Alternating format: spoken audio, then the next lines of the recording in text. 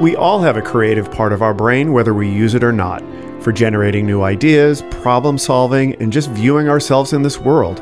I am Ricky McGuckran, an artist living in Chicago, and I am eager to know and share with you all how people of a creative leaning have brought this way of thinking to the forefront and how it has shifted outcomes.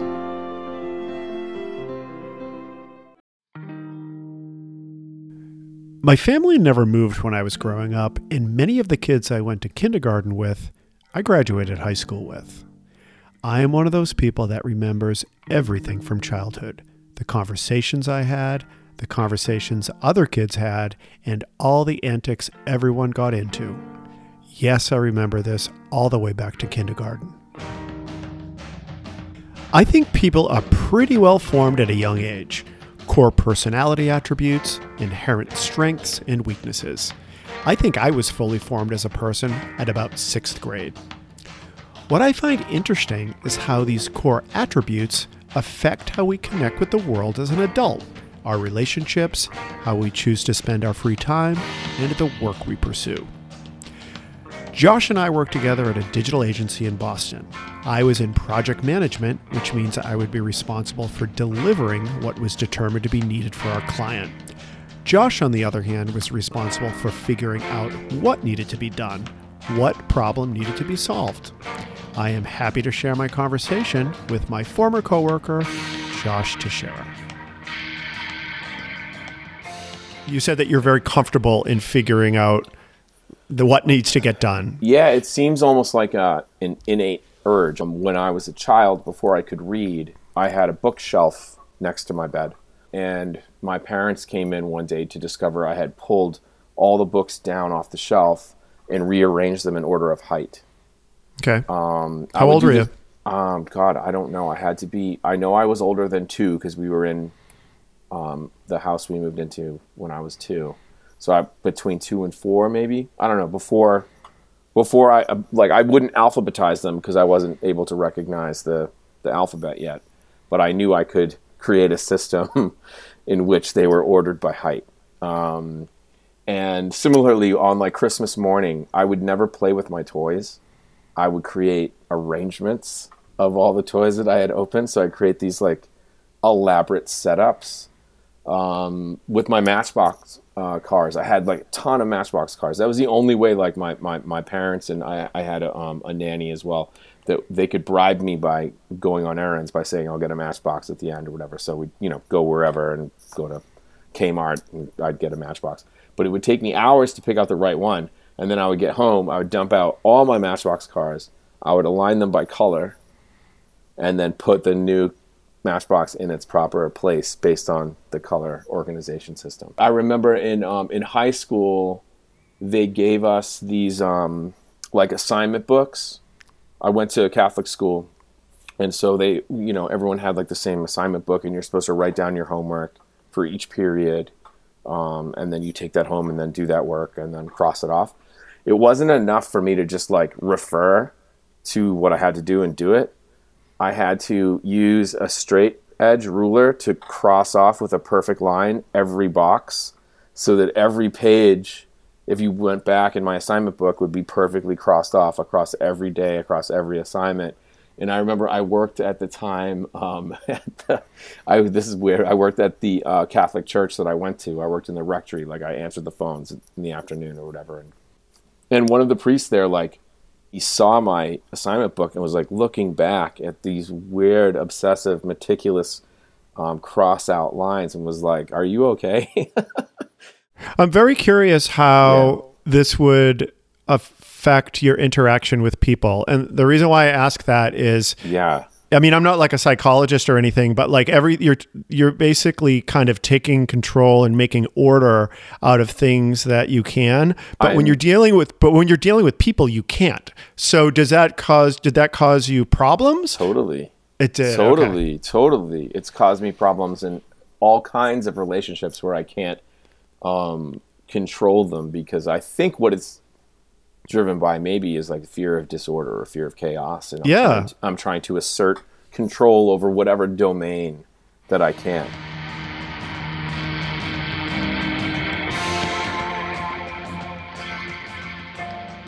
One of the most impactful meetings for me, I was working at an agency and we were building an internal platform for a big technology company. We had no business doing this work. We were scrappy, everyone with black t-shirts and beards and fixed gear bikes and stuff. We had no business, but like all of a sudden, like the CMO is of this huge global brand is like in our office, right? And so I had to do what was called like a goal setting exercise because all of these executives had flown in, but they had never been in the same room with each other. So all I did was get them talking, and then I started to identify patterns and repetitions, and I created clusters, and I organized all the things they were saying into groups. And those groups informed the goals for the platform.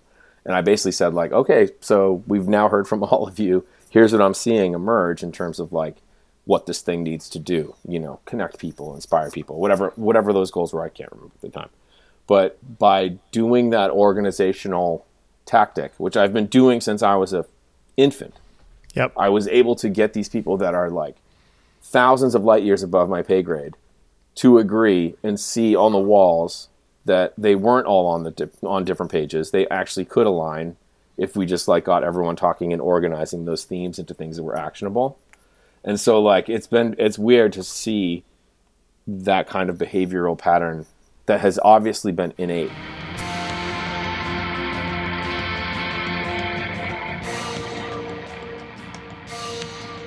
What do you think with that brain you would have done if you say were a pilgrim and you were a farmer?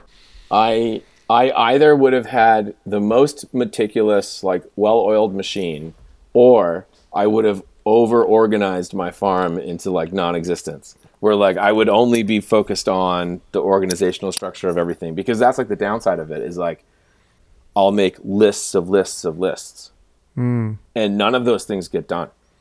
But because I've accounted for them in my list of lists, I'm like, oh yeah, okay, cool, I'm going to cover that later. But really, it's just like an activity of organizing the chaos in the brain, I think. Yeah. So my farm would have either been super rad and like good looking, or it would have been like completely unproductive, but like obsessively ordered.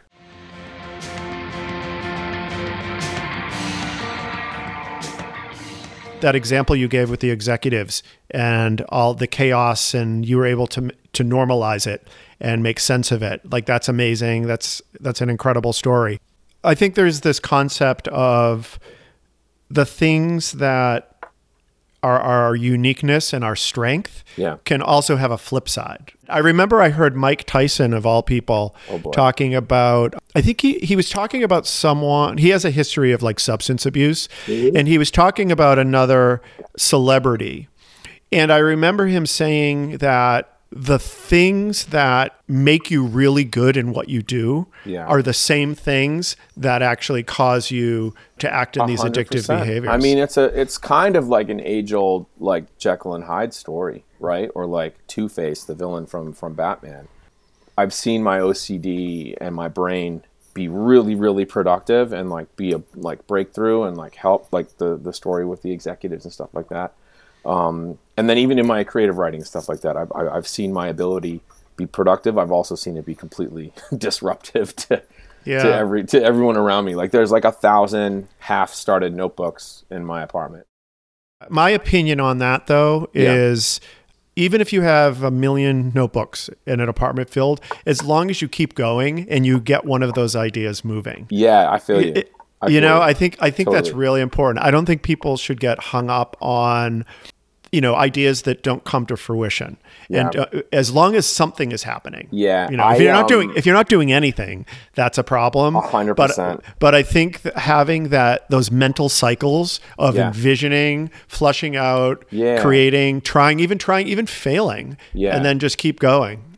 It took me a long time to get comfortable like getting dirty and fucking up, making mistakes, even if I knew my idea or vision was true or something I wanted to pursue. And this could be creatively with like a song or a poem or whatever. Or it could be in a professional environment where I'm trying to like, write a huge deck to like prove the value of our solution that we're going to go design and build and put in the world, right? When I put pen to paper, I used to have this pressure that it had to like come out like fucking perfectly for some reason. But would it normally come up? I mean, were No. you able to make it come up close to perfect? Sometimes. Once in a blue moon. Do you know what I mean? Like But once normally- in a blue moon, it would just like come out, and that would be what I would hang my hat on in terms of like, that's what I should be doing all the time. And it took a long time for me to get comfortable with things being shitty. And what's funny is actually like working at IBM again, like learning to work in Agile, where like you only focus on like, the MVP. It's so corny to apply that a to small creative piece. work. Yeah, it's like what's the smallest thing I can articulate well today, Yeah. and then how can I build on that tomorrow? And being comfortable with all the messiness that gets to just being able to articulate that one thing. Yeah. It's like I think I had this like pressure on myself that I had to like just fucking like whip out genius off the bat without putting any of the toil in that it takes to do creative work. I think a lot of people don't do anything because of that, because of what you just agree. described. There's a agree. lot of people that they talk and they're able to sit back and criticize everybody else, and they're probably right. Like their criticism is accurate, but they're not doing anything. Right. And because when you're producing something, it's not always that great, and No, I know. oftentimes you have to produce things that aren't that great to get something great. So let me just tell you about because I'm very similar to you. And when I started painting, that was one of the biggest lessons in that, because when you start painting, I knew I wanted to be a good painter. Yeah. And I realized the only way to do it is to paint. And I'm going to have to be painting stuff that isn't good. And it sucked. And I hated it. And I would use the concept of snowboarding, because when I first started snowboarding, it always sucks. God. But the only way to get good worst. is to keep snowboarding. The problem with painting is it takes a really long time. Yeah. And I was also doing more representational art. So like I'm painting like a building. So it has, you can very quickly tell. Look like I a knew, building, and I knew the quality that I wanted, and I knew that I wasn't reaching it. Now, occasionally I would. So that was a huge lesson for me in getting comfortable with that. And it wasn't just a lesson about art. It was a lesson about kind of life. And then in talking in this podcast, I realized like that's the key to, with a lot of people in being successful, is just being comfortable with just working hard and doing the best you can. I agree with you. I don't want to keep tying it back to our professional experience, but I think this is important because it's a lesson that I learned like the very hard way, is that like the environments in which we work, like agencies, their trade craft is posture and presentation. Right? It's about faking it until you make it, blah, blah, blah, whatever you want to say. And I had a very hard time. So I got very comfortable being messy at IBM, like learning Agile, learning true design process, like learning true collaborative process, learning that things shouldn't be perfect because that would be fucking obviously wrong because we haven't tested it with anybody. Like those kinds of methodologies. When I went back to agency world, I got like really like hit in the face, like executives were like, why am I looking at this incomplete deck? I'm like, well, it's incomplete because the thoughts are incomplete. We're supposed to work on them together and build them up so that when we present them to the client, they're complete. But like what I learned was I was jumping through a bunch of internal sort of judgmental, what you're talking about, like with critics, right? Like I would have to present a pristine, perfect like deck that I didn't believe in any of the ideas. I hadn't done the due diligence to like think through it. I haven't tested it with customers. I haven't like learned anything. I'm just presenting a deck, and because it looks pretty, and because I'm a good writer, I can make it sound good. They think it's great, good to go, let's go. And so that was a struggle. I'm still going through it now. Finally got comfortable with work being imperfect, whether it's creative or whether it was professional work. I got comfortable with the idea that like, this is collaborative work. Let's all make a mess together, and then we'll polish it up when it needs to be presented or reviewed or right. Now, when I went back into agency world, I realized, especially larger agency world, that's not how it works. Like if you come into a meeting with like the fucking ECD and you're the fucking experience strategist, that deck better be like Right. polished up, even though the thoughts in the deck have not been verified, validated, or thoughtfully investigated. As long as it as long as it like looks and sounds good, fine. But if it Right. looks imperfect, then it looks sloppy. Instead, what I realize is the sloppiness is the doing of the work.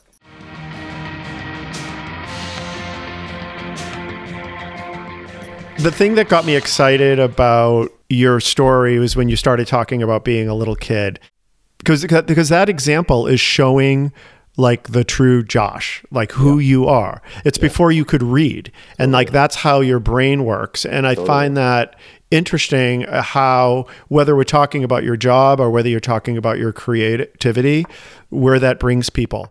My mom really encouraged any of my creative endeavors. Like as I mentioned, I was really into like drawing when I was a kid. So my mom, signed me up for classes at Museum of Fine Arts. And I would do like these summer classes when I was like, 8, 9, 10, whatever, go every week to Museum of Fine Arts, get behind the scene tours. And they really, really encouraged it. At the same time, growing up in Boston, of course, everyone is obsessed with baseball, and I happened to be good at baseball, which I think made me free from being picked on, if that makes sense. So I could be obsessed with like music and poetry and stuff, but I had enough jockiness that I could get away with it. Baseball was like a religion in my family, which like many Boston families, right? But my grandmother was like super, super tight with me. She was obsessed with the Red Sox, So I became obsessed with the Red Sox. And then, I don't know. I was good at it. I don't know. I wasn't like a huge like home run hitter, like a big dude. I was pretty small, but I had like really good eyesight. And I also somehow got like a weird bit of like creative expression from like my swing or how I'd feel the ball or like how I'd wear my uniform. I don't know. It was almost like part theater, part athletics. I ended up playing Little League just because I knew I was the only boy, and I had all sisters, and I was the only boy. And I'm like, I know they want me to play Little League. Like, Yeah. I do not want to do this, but I'm just going to, like that. I am going to do it. And I did it, and I never got it. Like, it never connected this. And so I'm curious what it was about it that I don't know. connected There's with something you. cultural about it that I did. I don't know. Maybe I latched onto it because of my grandmother, or just because, I don't know, it seemed like more of the church in Boston than the actual church. But then there's also, I don't know, man, like there's something beautiful about the physical mechanics of like the swing and like being able to like tee up a ball and know that you hit it square. There's something awesome that I loved about like maybe this is back to my OCD, but like when, like 90% of baseball isn't playing the game. It's like practicing, doing drills, doing batting practice. Like there's something repetitious, where you're trying to perfect like exactly how you catch the ball with two hands, the right crow hop, the way the way you're supposed to throw the ball mechanics wise. Again, with batting, like the way that you stand. Like look at that. Remember Nomar Garciaparra? Mm-hmm. Like he had this incredible weird every pitch routine where he would tap both toes to get his feet into the cleats. He would open and then close his batting gloves. And he would do that like 3 or 4 times, and then he would be ready to go. There's something like insanely OCD about baseball that I think appealed to me.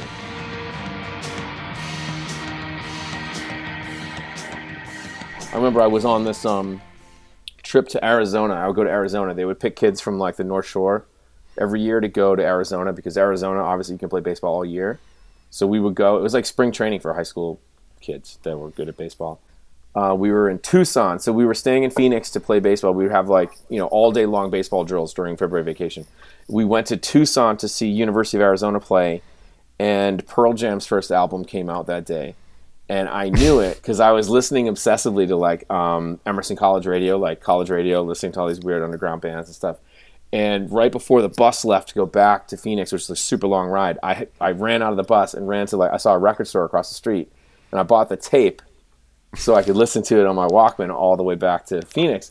And like on the bus, like these kids were like, "Oh, what is that fucking kill your father, kill your mother music? This fucking freak, like blah blah blah blah blah." And meanwhile, I'm like on an elite like athletic trip with other elite athletes, but I'm the weirdo because I bought a Pearl Jam record. You know what I mean? So it's a very big part of my life, but I was able to combine that with like still being passionate about music and writing and everything. So I think I got into poetry through like song lyrics. I think sadly, I think I started like actively writing because of like my first breakup when I was like 14 or something like that. But I had already been obsessed with like music, and I would study the lyrics, I would study the liner notes, like, and I started like exploring that. And then from there, you know, again, going to like a private school and stuff, like we had like an awesome English department that I was able to explore and sort of start to read other poets and realize that that's actually like a school of thought and a school of creativity. And then, yeah, at Syracuse at the time, the English department was insane.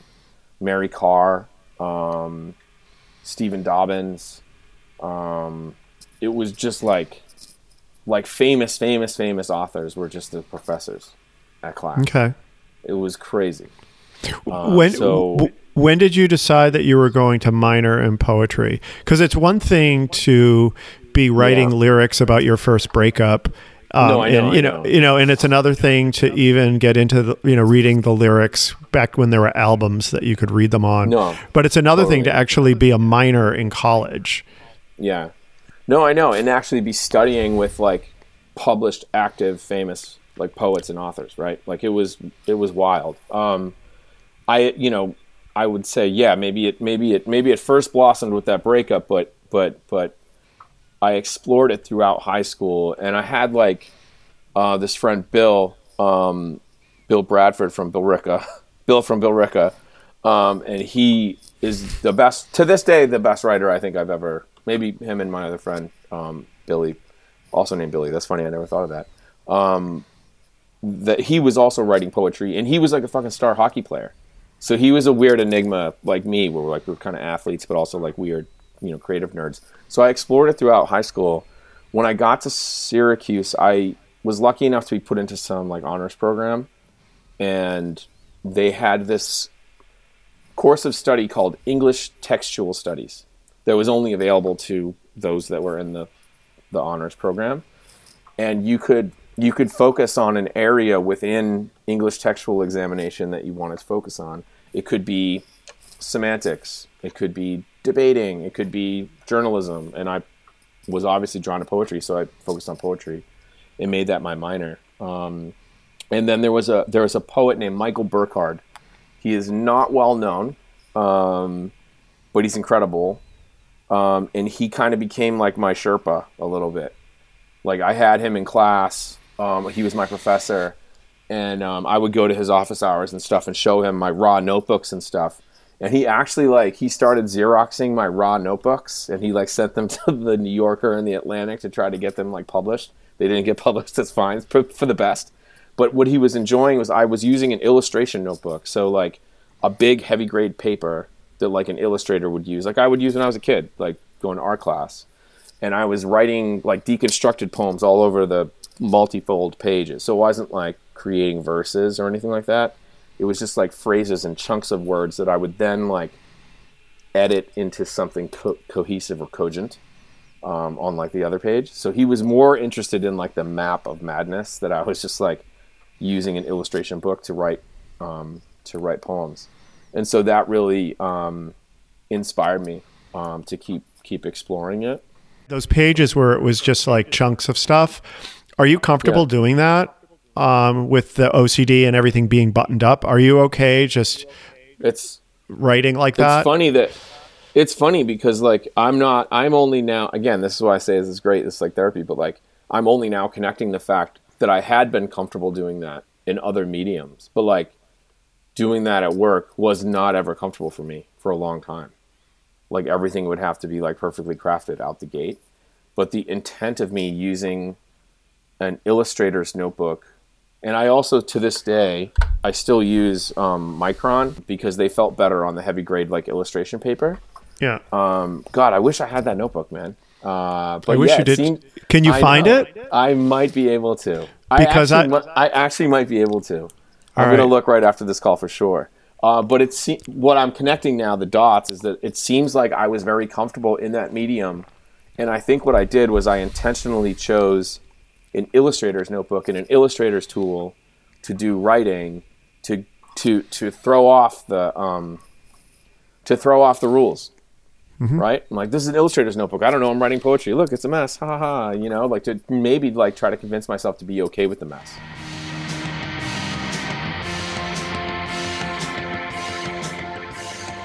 My best friend at the end of college is a very successful illustrator who also, at the time, was taking a lot of acid and writing a lot of like what he thought were terrible, but I thought they were amazing poems.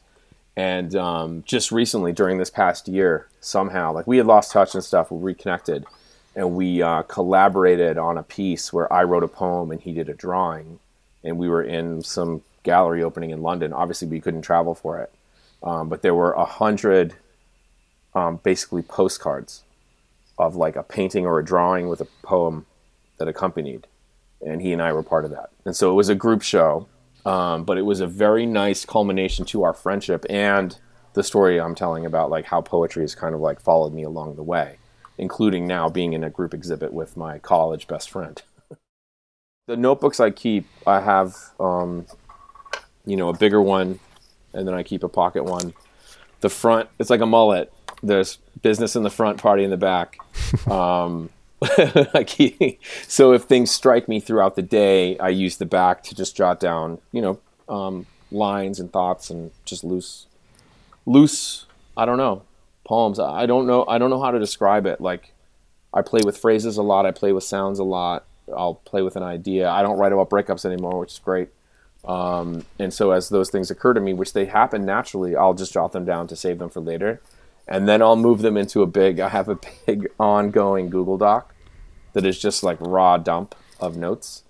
And then I turn it into a refined, this is sad, but I use like a slide deck metaphor. I use Google Slides, and I turn it just got like the orientation of the page better.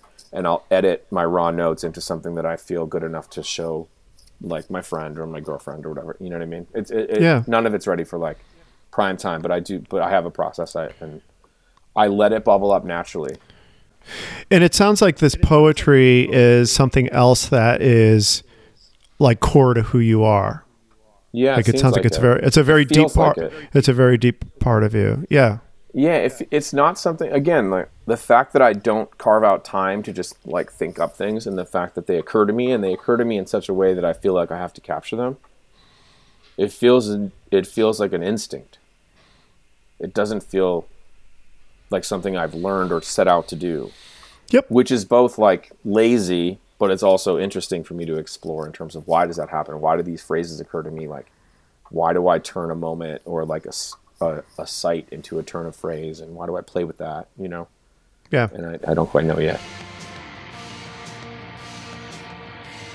So Josh, it sounds like your life, I'm kind of like summarizing everything. No, but it sounds like the life that you live or you've lived in your career and your interests, they kind of allow you to express who you are. So for instance, if you were born in Pittsburgh and you had to go to a steel mill, and work, 7 days a week, and you never got a day off, so you couldn't do poetry, you couldn't do music, you couldn't coordinate with all the executives, you're like working in a steel mill, you would be completely stifled. And it sounds like you are able to like be you. You're right. Circumstance is a lot. I think about like my dad though, right? Like my dad's a floor guy, he does like carpets and rugs and tiles and shit. But at the same time, he makes like time every weekend for himself to go out to Nahant, to the beach, even in the like dead of winter, and just sit by himself, get away from my mom, get away from like doing rugs. He doesn't actively write poems or express, but he has that soul. He wrote me a poem for like my 10th birthday, I remember. Like he has that spirit. And so he definitely finds a space to connect with that part of himself, even though most of his time is spent at a fucking construction site with a bunch of idiots like putting the floor in. Do you know what I mean? And so I don't know if I've done a good job of that. I'm lucky in that, like, like in like the offices that, we've worked in, it's fun and creative and cool. And like, I have my notebook. I can spend 5 minutes, put my headphones on and like write a poem without pissing anyone off. No one knows what I'm doing. It's fine. So I have that luxury. And also I would say that like, I feel two ways about that. Is that like a lot of my career and a lot of my creativity feels in some ways to me, because it feels instinctual, it feels accidental. And that's why I feel bad about not carving out time to write. Like you're talking about your painting, right? And like you're going to paint a bunch of shit that's going to be crap, but you're going to maybe have a breakthrough and paint something that's awesome. I don't give myself the time to practice because I've always let it bubble up. And, like even when I worked my first real job was at an investment bank doing like UX and content and stuff for the digital tools we were building for the team. Like my coworkers would catch me writing poems at my desk and stuff. So it has allowed me the ability for that stuff to bubble up. I haven't had to, isolate myself and go to Nahant by myself with a book like my dad. So I've been lucky in that way. And in some ways, you're right to say that a lot of what you know about me is really me. Like I'm definitely hard on my sleeve kind of person. So much so that it's bitten me in the ass in work environments, because like I always went in there with like too much of a goofy spirit of like, yeah, it's us versus the world and let's figure this out. And I let too much of that freak flag show a little bit. But I don't know. I guess at this point I kind of wouldn't have it any other way. So thank you, Josh, very much. This was really, really cool talking to you in this way. Obviously, we've talked working together over the years, but this was a very unique interaction and communication. I agree. It's been great to reconnect, and it's been really interesting exploring this with you. Hopefully, I can turn the mic around next time and find out more about what you're up to. So, my name is Ricky McGuckran, and you have been listening to Eager to Know, the podcast. If you haven't already, please go to Apple Podcasts and subscribe, rate, and review this podcast. Join me next week for another Eager to Know podcast.